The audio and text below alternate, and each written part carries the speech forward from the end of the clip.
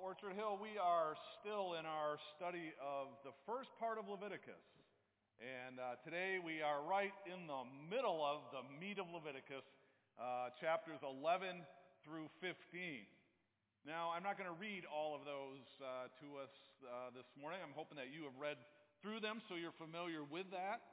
But I do want to read a little section this morning to give us a flavor of what God is pointing us to and what the book is about. And so Leviticus, we're going to read from chapter 11, verses 41 through 46. This is the word of the Lord. Yeah, let's thank him now at the beginning. Sorry, that was my mistake. Usually I say that at the end, but I just decided to say it at the beginning for some reason. I think maybe just to remind you, because we get in, I have to remind myself when I'm reading Leviticus, this is God's word, right? Because there's a lot of stuff in here. Go, what is that all about? So yeah, we'll thank him for it at the beginning, and then we'll thank him for it at the end as well. So every creature that moves along the ground is to be regarded as unclean. It is not to be eaten. You are not to eat any creature that moves along the ground, whether it moves on its belly or it walks on all fours or on many feet. It is unclean. Do not defile yourselves by any of these creatures. Do not make yourselves unclean by means of them or be made unclean by them. I am the Lord your God. Consecrate yourselves and be holy because I am holy. Do not make yourselves unclean by any creature that moves along the ground. I am the Lord who brought you up out of Egypt to be your God. Therefore, be holy because I am holy. These are the regulations concerning animals, birds, every living thing that moves about in the water, and every creature that moves along the ground. You must distinguish between the unclean and the clean, between the living creatures that may be eaten and those that may not be eaten. This is the word of the Lord. Thanks be to God. I have to tell you, if I was your pastor near the end of the 18th century, the topic that I would be talking to you about would not be one of our issues today. Maybe like I wouldn't be talking to you about abortion. I wouldn't be talking to you about environmental stewardship. I wouldn't be talking to you about a lot of the issues that we deal with today. But this would be the issue that I would be talking to you about if I was your pastor in the end of the 18th century. I would be talking to you about cleanliness.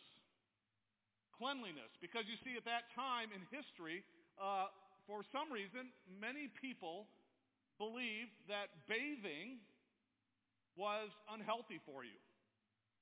Bathing was unhealthy, and so people refused to bathe. And so socially conscious pastors of the time spoke to their church family and would say, church family, let's bathe. And are you sitting by somebody smelly, Rob, this morning? Is that Bryce? Do you need to bathe this morning? So, exactly. Can you imagine how much the church smelled? And so he would, but their hopes they would pin on this is that I would encourage my church family to bathe. My hope would also be that then that would also transform their behavior in life, and we would clean up society as well, especially in the areas in that day of alcohol and smoking. And it was during that time that John Wesley, in a sermon, gave the famous phrase that is, cleanliness is next to godliness. Many people think that's right out of the Bible, but it's not. It's from John Wesley from that period. However, we get many impressions of that same theme from our Bible reading today, don't we? Because there's a lot of talk about being clean. There's a lot of talk about being unclean. There's a lot of talk about bathing in these scriptures right here. And if you will, a lot of the flow of this section, chapters 11 through 15, would not be that cleanliness is next to godliness, but it would be cleanliness allows you to come into the presence of godliness. Cleanliness allows you to draw near to godliness. And we see that here in these chapters. In chapters 11 through 15, which I acknowledge is a tough chunk to read, God is outlining for us what he calls the ritual purity system. The ritual purity system. And the best way to wrap your mind around this is to think that we can live our life in one of three zones. All right, I live my life here. I'm here in the middle, and I live with what is common. My everyday world, I live what is common. And as I live with what is common, I can live in two zones there. I can live in the zone of unclean, common and unclean, or I can live in my common area and live with what is clean, and I can live in that zone. And then if I take what is clean and I set it apart for God, and I set it apart for God's purposes, then I can move into the zone of being holy. And those are the three realms the three zones that we can live with. And if I am in the holy zone, and suddenly I deal with sin, I deal with something that's impure, I deal with something that is just profane, it moves me out of the holy realm back into the common realm. And then in the common realm, I can either be, again, clean or unclean. All right? So for example, if I have my fork that I set apart aside for God, that I've been using at his altar to flip the meat that all of you are bringing to me because you're sinful, and we got to burn a lot of meat to cover these sins. And I take this fork and decide, it's a nice night on Friday night, and I take this fork and I choose to go out with this fork and sit around my family campfire and cook a hot dog with it. I now have taken it out of what is holy. I've used it for what is common, and not only have I used it for common, I put a hot dog on it, which I'm fairly certain there's some meat in there, maybe there's meat in there, which has been forbidden by God, and so that makes it unclean. And now here I have my fork, which I just taken from the holy all the way to the unclean.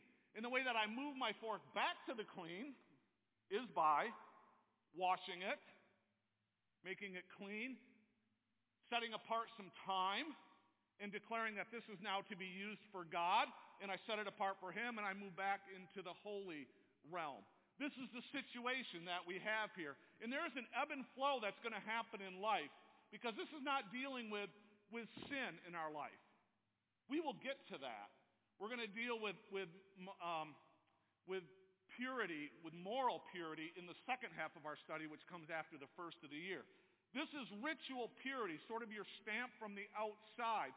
And so it doesn't have to do with sin, just kind of the ritual purity. And so we're going to move back and forth because we're just living our lives. And there's a lot of stuff that we're going to come in contact with that will make us clean or make us unclean. And then the way that we move is we need to, as the scriptures tell us, to bathe and to give it some time. We read that in chapter 14, I believe.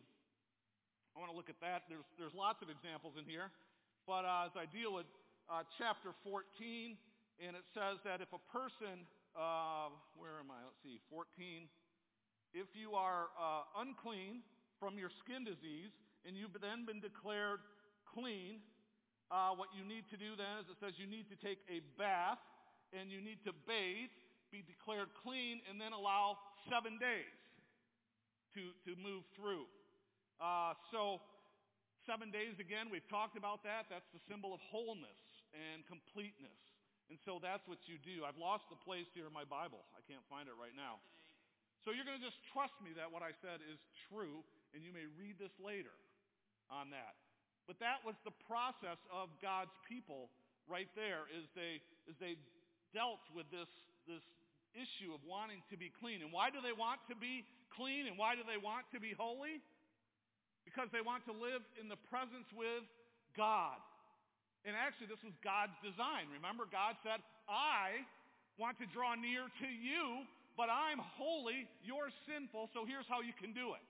And God says, to be my people, to meet with me, you need to be holy as I am holy. And so God says, you're going to be living in this world where you're not going to be holy. I want to tell you how you can get yourself into a position, how you can do the preparation to make yourself where you're able to meet with me.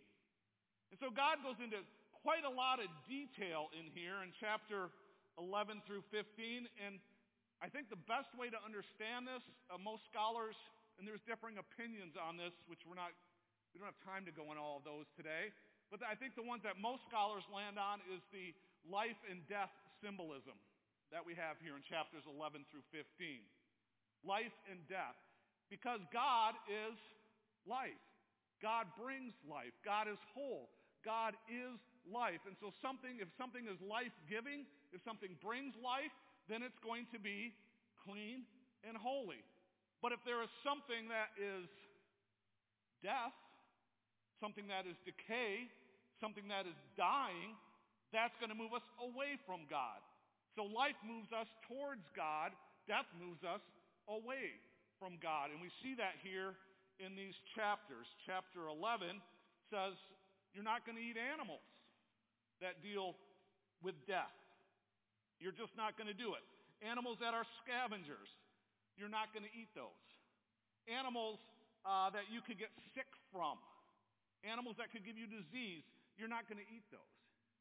Animals that other pagan religions lift up, you're not going to eat those because those lead to death and those are unclean.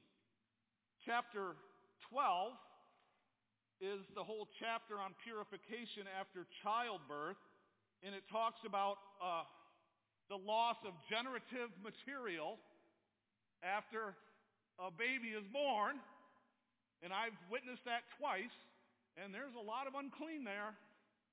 And so all of that, because it does not lead to life, is unclean.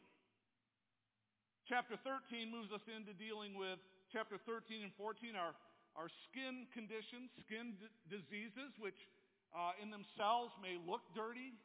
They look unclean. They may make you look like a corpse, like you are dying. And so all of these skin conditions it's your skin is not healthy. Your skin, that condition means that part of that skin is dying and it's death, it's decay. And so that is unclean as well. Chapter 15, in the way too much information chapters, and I'm feeling very uncomfortable right now, deals with discharges and emissions coming from, your private areas. And basically, after you've had sex. And so all of that is unclean because it's not leading to life. All right? So do we get that? You don't want more detail on that, do you? No. One bonehead is going, yes, give me more. I want to see you struggle. I think we all get this. It lead to life. If it's not leading to life, if it's leading to death, that's a general way of dividing up these chapters. So I hope that you can understand that. So what happens then when you encounter this death? Because you're living in this common area, right? And you may end up eating something that was unclean just because you did. You may bump into somebody who has a skin disease. Now, of course, they're supposed to holler, unclean, unclean, so you don't bump into them. But if you do, now you're unclean. You're probably going to want to have sex. So that's going to send you into the unclean realm. You're going to have children. That's going to put you in the unclean realm. You're going to touch somebody who's dead. That's going to put you in the unclean realm. I think this week I had to, I'm working on this on Thursday, I had to kill a mouse that was in our entryway. Unclean. I shouldn't even be here, right? So that's what I said to him. I go, I can't preach on Sunday. I'm unclean. Not only was he scurrying on the ground, I then killed him. It's a double whammy, unclean. So we're going to bump into those things when we do life. It just is going to happen. Again, it's not dealing with our sin. It's dealing with life and whether or not we are clean and holy and set apart to be able to meet God. Or are we dealing with the common and what brings death and decay? And so God, again, comes to us, right? I love that song that we sang. It was all about mercy, right? Because we could have a God that said, I am a holy God, you are sinful, and bam, I'm sick of you, I can have nothing to do with you. But he didn't. Our God said, I love you. I'm a merciful God. I want you to be my people. I want to meet with you. So I will make a way. It's always God coming to us. And I hope you see that in this book of Leviticus, how relational it is. that it's filled with the love of God coming to his people. And here God is saying, I'm going to make a way that if you are unclean, you can be made clean so you can come into my presence. And so how do we do that? Well, this idea is central in how the tabernacle was set up. If you've had a chance to look at it at all or understand it, you can flip on to the next picture here. You can see in the tabernacle that you entered the tabernacle, and once you came in, you came across two things. The altar, which we talked about. The altar is where the sacrifice was given for our sins. The atonement was made. And then the second step, after we did that, where we approach God, is we come to the laver.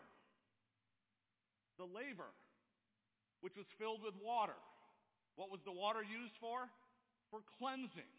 And so for a priest, before the priest could go into the very holy presence of God, had to wash, had to clean. Yes, the priest was set apart as holy, but still touched some things, filled with blood, feet were dirty, hands were dirty. He had to wash into the presence of God to be made clean. And so we can understand the symbolism that in order for me to approach God, I need to be made clean. And that's shown right there in the tabernacle. Interestingly, the laver was made out of, if you have read that, how it was constructed, it was made out of the bronze mirrors that all the women gave. Bronze mirrors. They didn't have the kind of mirrors we have in this day, so they would polish the bronze so they could get a reflection. And that's what that laver is made out of. So you can imagine as you bend over the laver, this polished mirror, what do you see? You see yourself. And you might say, oh my goodness. Am I covered with sin? Am I covered with dirt?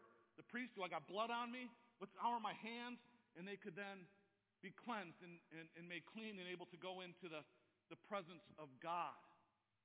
That's what the priests had to do. But God also provided for the people so that they could be cleansed. And the way that they could be cleansed was through something that's called a mikvah. A mikvah, the Hebrew word for mikvah, is really just a gathering of water. A gathering of water. You can think of like a hot tub, if you want. You can think of a swimming pool. It's that kind of structure. And what we find is that these gatherings of water are all over the land of Israel. These are pictures of mikvah that were found, archaeological digs, all across Israel. So far they've discovered 850 of these mikvahs across the land of Israel. So we know this was an important concept in the mind of the Hebrew people, that in order for me to approach God, I got to be made clean. And so for me to be clean, I have to wash. Because if I touch something dead, I got to wash. If I find myself impure, I got to wash before I go see God. You never came into the presence of God without washing, because you needed to be clean, and he is holy and we are not. And he said, be holy as I am holy.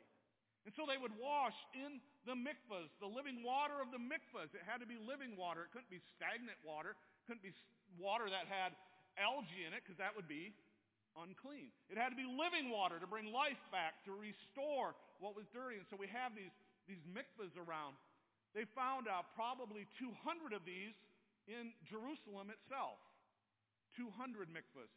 Because in the rhythm, which we're going to talk about later on in the life of God's people, was that they had to come to the temple to meet God 3 times a year. And so if you're coming from all over Israel to the temple to meet with God, by the time you came 20 miles, 40 miles, 50 miles down the dirty, dusty path, what did you have to do before you met God? You got to be clean. And so they found all these 200 mikvahs so far in Jerusalem, and probably about 20 of them on this picture here, you can see are right outside the temple. If we go to the next picture, these ones are just right outside the temple. So it shows when God's people came, before they came into the temple, they would go down into the pools, and they would then bathe. And so if we think about this, that all of these were right around the temple, and think now how this informs your other Bible reading. Remember on Pentecost, when Peter led people to Jesus Christ, and they go, what do we got to do? You got to be baptized to be saved. How could they baptize 3,000 people in that day? In the mikvahs. They're all around. 3,000 people. Can you just see the apostles baptizing left and right all these people in the mikvahs right there in the water. This picture here is like one from Jerusalem. It informs your study again that this is a picture of David, King David. And how did he get in trouble? He was looking down at Bathsheba. Because what was she doing? Bathing. All right? He wasn't peeping into her bathroom. All right? Probably her hubby, Uriah, was getting ready to go away for a while, off to war. And so on their last night when they were together, they were rather intimate, which then made her unclean. And so she would have to bathe, and where it's situated, David's palace would be on top of the hill. You can look down, and you see this when you're in Israel, and you could look at all these mikvahs, and you probably saw her bathing. And so that informs that story. So this idea, I guess I took a sidetrack here. I just want you to realize and look for it, how often this comes through in the scriptures, because this was ingrained into the Hebrew mind. That if you're clean, you got to be clean. You got to go into the mikvah. We also find this in the land because archaeologically they have found stone vessels. They found jugs and they found cups made out of stone. What's significant about that? Stone is clean because it's non-porous. If you would take a clay pot and you put wine into a clay pot, you can't get it clean because it's porous. But if you have a stone and you fill it, it can be washed and it can be made clean. And so the stone, all throughout the land of Israel, show that God's people embraced this thinking that we got to be clean and we got to see God, we got to maintain the standards of cleanliness. Again, we remember the story of Jesus, his very beginning of his ministry. His mother comes to him and says, Jesus, I want you to make wine at this wedding. Be healed. I want you to take the wine at a wedding. And Jesus goes and he finds 6 jugs full of water. Why were the jugs of water sitting there? They were water used for purity. That's why they were there. And we can have a great discussion on what that miracle meant when Jesus took the old rituals of being pure and he said, I'm going to do a new thing. I'm going to do a new thing. You don't need those anymore. That's his first miracle. That's a whole other message this morning, or for another morning. But we can do it this morning. We don't have anywhere else to go. What I just want to say, why I planted here a little bit, is I just want you to realize that what was said here, it was the very words of God. God came to Moses, and for people for year after year after year, all the way into the time of Jesus, hundreds of years, they lived by their rituals and laws because they knew that God asked them to be clean. Because in order to draw into the presence of God, you need to be clean. Fortunately, these rituals don't apply to us anymore. We live under the new law as Christians. But I think the principles behind the laws still have a hold on our life. Okay, God did something new with Jesus Christ, but the principle is still the same, that if I'm your God, I am holy, your people, you are sinful, that hasn't changed. And if we want to meet our holy God, then we need to be made clean. That principle still holds on us today. And the good news is that we have a God who is a merciful God and comes to us today and he says, you know what? I know you're sinful. I know you're unclean. I know I'm holy. I still want to meet with you. So in my mercy and my love, I will make a way for you to become clean because I so want to be with you in relationship. In the way that we become clean before God today, when we come into his presence, if we want to experience the presence of God, we need to be clean. And the way that God did that is the same as he did through the tabernacle. Remember the path through the tabernacle? You started at the altar. Life had to be given for life. Life was found in the blood. And so God, you pressed your head on the sacrifice, and a sacrifice was given for you. You said, I am transferring my sin onto this sacrifice, and as this sacrifice was broken and as the blood was poured out, God accepted that sacrifice on your behalf. And for us, we know it was Jesus Christ who gave his life for us. He was the Lamb of God who took away the sins of the world. Our sin was put on him, and now God looks at us, and he sees the righteousness of Jesus Christ. This is a one-time act of what we call justification. When I come to the altar, that sacrifice was given for me, and in that moment God says, you are now clean. I look at you, you're clean. Why? Because I don't see you, I see Jesus Christ. And when I look at you, you know what I now see? No sin. As the psalmist says in Psalm 103, your sins are as far as the east is from the west. No more. They're gone. That's how we come to God. We start at the altar. We are cleansed through Jesus Christ. Through Jesus Christ. He is the way, the truth, and the life, and no one comes to the Father except through him. Why? Because we got to be made clean. And only through the pure sacrifice of Jesus are we made clean. So we start at the altar, which deals with us from the outside. We call that in theological terms, which I mentioned, is justification. We like that word, just as if I'd never sinned. That's how I remembered it from when I was in junior high school. Just as if I'd never sinned through Jesus Christ. But I don't stop there. As I come my way through the tabernacle, I start at the altar, and then what do I come to? I come to the waters. I come to the water. I come to the laver.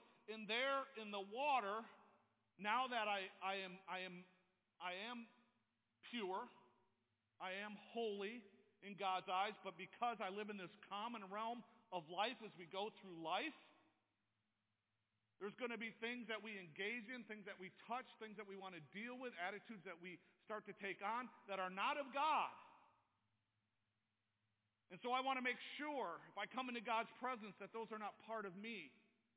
Because the image that I was made into now is the image of Jesus Christ. I was made holy, as God is holy. And so I want to make sure I maintain who God stamped me as. God stamped me as clean. So I want to make sure I maintain that I'm clean. Yes, Jesus did that for me, but each and every day, I want to stop at the laver. In the laver, I'm going to get a reflection of myself. And as I look into that laver, I get that reflection of myself. Do I look like Jesus Christ? What does Jesus Christ look like? Holy. He looks holy. Am I looking like Jesus Christ? Because if I'm not looking like Jesus Christ, if that's not the reflection that I see, then I need to wash it away. And I need to ask God's forgiveness. And the scriptures tell us that God is faithful and just, and if we confess our sins, God will forgive us of our sins. He'll make us clean. And how does that happen? Through Jesus Christ. Again, through Jesus Christ. Look at what Paul writes in Ephesians 5, I believe it is. Ephesians 5.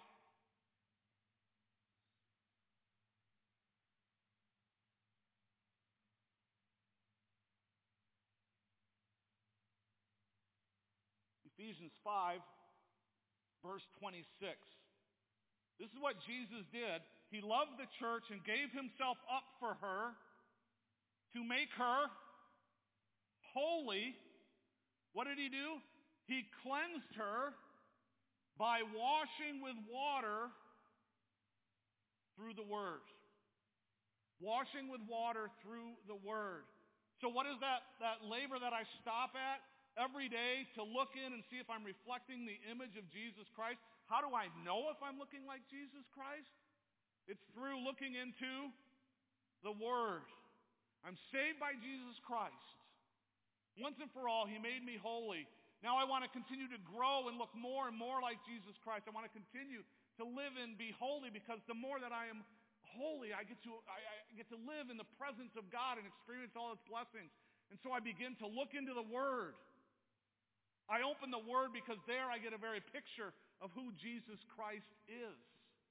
I get a very picture of what is God's heart. I get a picture of what God cares about. I get a picture of what is off limits to God. I get a picture of what God wants me to embrace. How do I know that on my own? If I'm just standing out here in the common world, I don't. And so every day I need to go into the Word and go, oh man, That's not how I lived my life yesterday. That's not what I did. So I'm going to wash in the water. I'm going to say, forgive. I want to live into my holiness. I want to look like Jesus Christ. And that's the change that happens on the inside. You see, God declares us unsinful, pure on the outside through what Jesus did for us there. And then on the inside, we are transformed in the image of Jesus Christ on an ongoing, daily basis. That's called sanctification. That's really where I'm saying I'm setting myself apart for God to be holy. And it happens as we dig into the Word. James says these words in James 1. Notice the imagery, how similar that is. James 1, verse 22. He says, don't merely listen to the Word and so deceive yourselves. Do what it says. Anyone who listens to the Word but does not do what it says is like someone who looks at his face in a mirror and after looking at himself goes away and immediately forget what he looks like. Has that ever happened to you?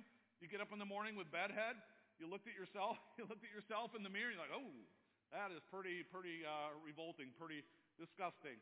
But then after a while, you've been on Facebook and you're checking all those things, you forget what you look like because you didn't look in the mirror, and you wander downstairs and all of a sudden your kids like shriek and they run because they see, and you're like, oh my goodness, that's right, I forgot what I looked like in the mirror.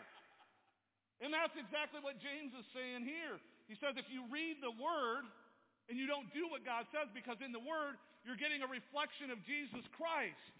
And I'm looking, and then I see what Jesus wants me to look like, and that's who I need to look like. But if I don't do the Word and I just walk away, I'm not walking towards the holiness of God. I'm walking more towards the uncleanliness of God, moving myself from life to death. And James says, don't do that.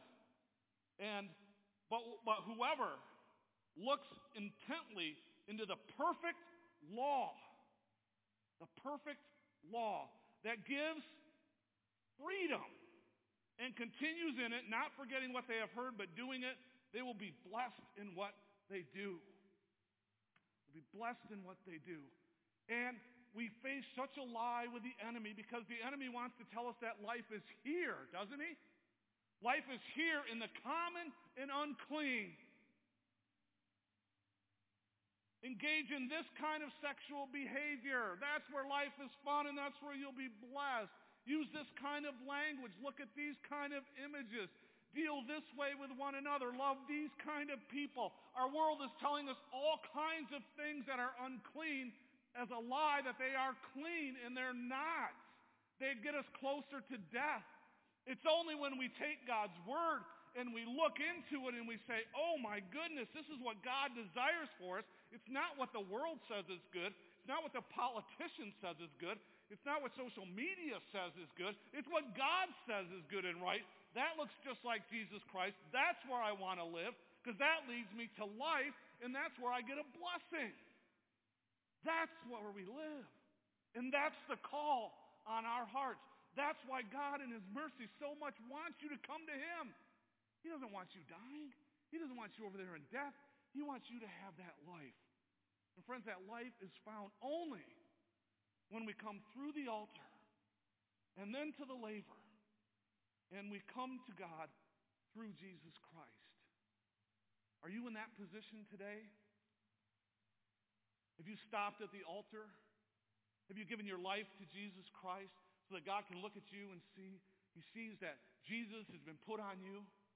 It is the rhythm of your life to daily stop at the laver and to look into the Word and read the Word and take the Word in, and is your desire to look more and more like Jesus Christ, because that's where life is found.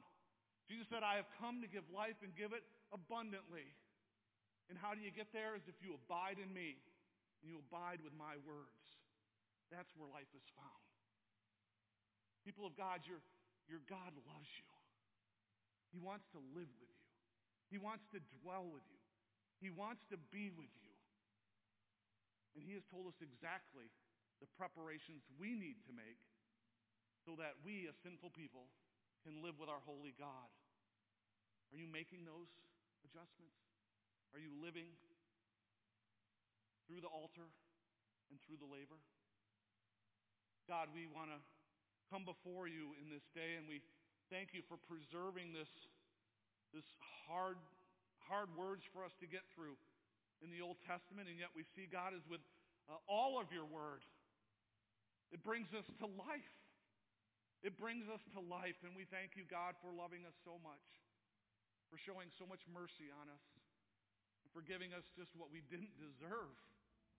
While we deserved death, you brought us life, and you made a way.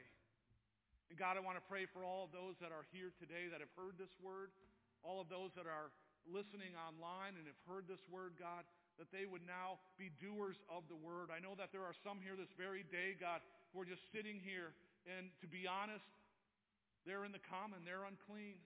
They haven't come through Jesus Christ. And I want to pray for them in this day, God, that you would touch their heart and you would touch their spirit, and that they would hear Jesus calling them to become clean. And may they step into that life today. God, we pray that this church would be a church that lives in the Word, lives by the Word, and that we continually reflect the image of the one that we say we follow, Jesus Christ. Thank you for Jesus Christ. And we pray these things in his name.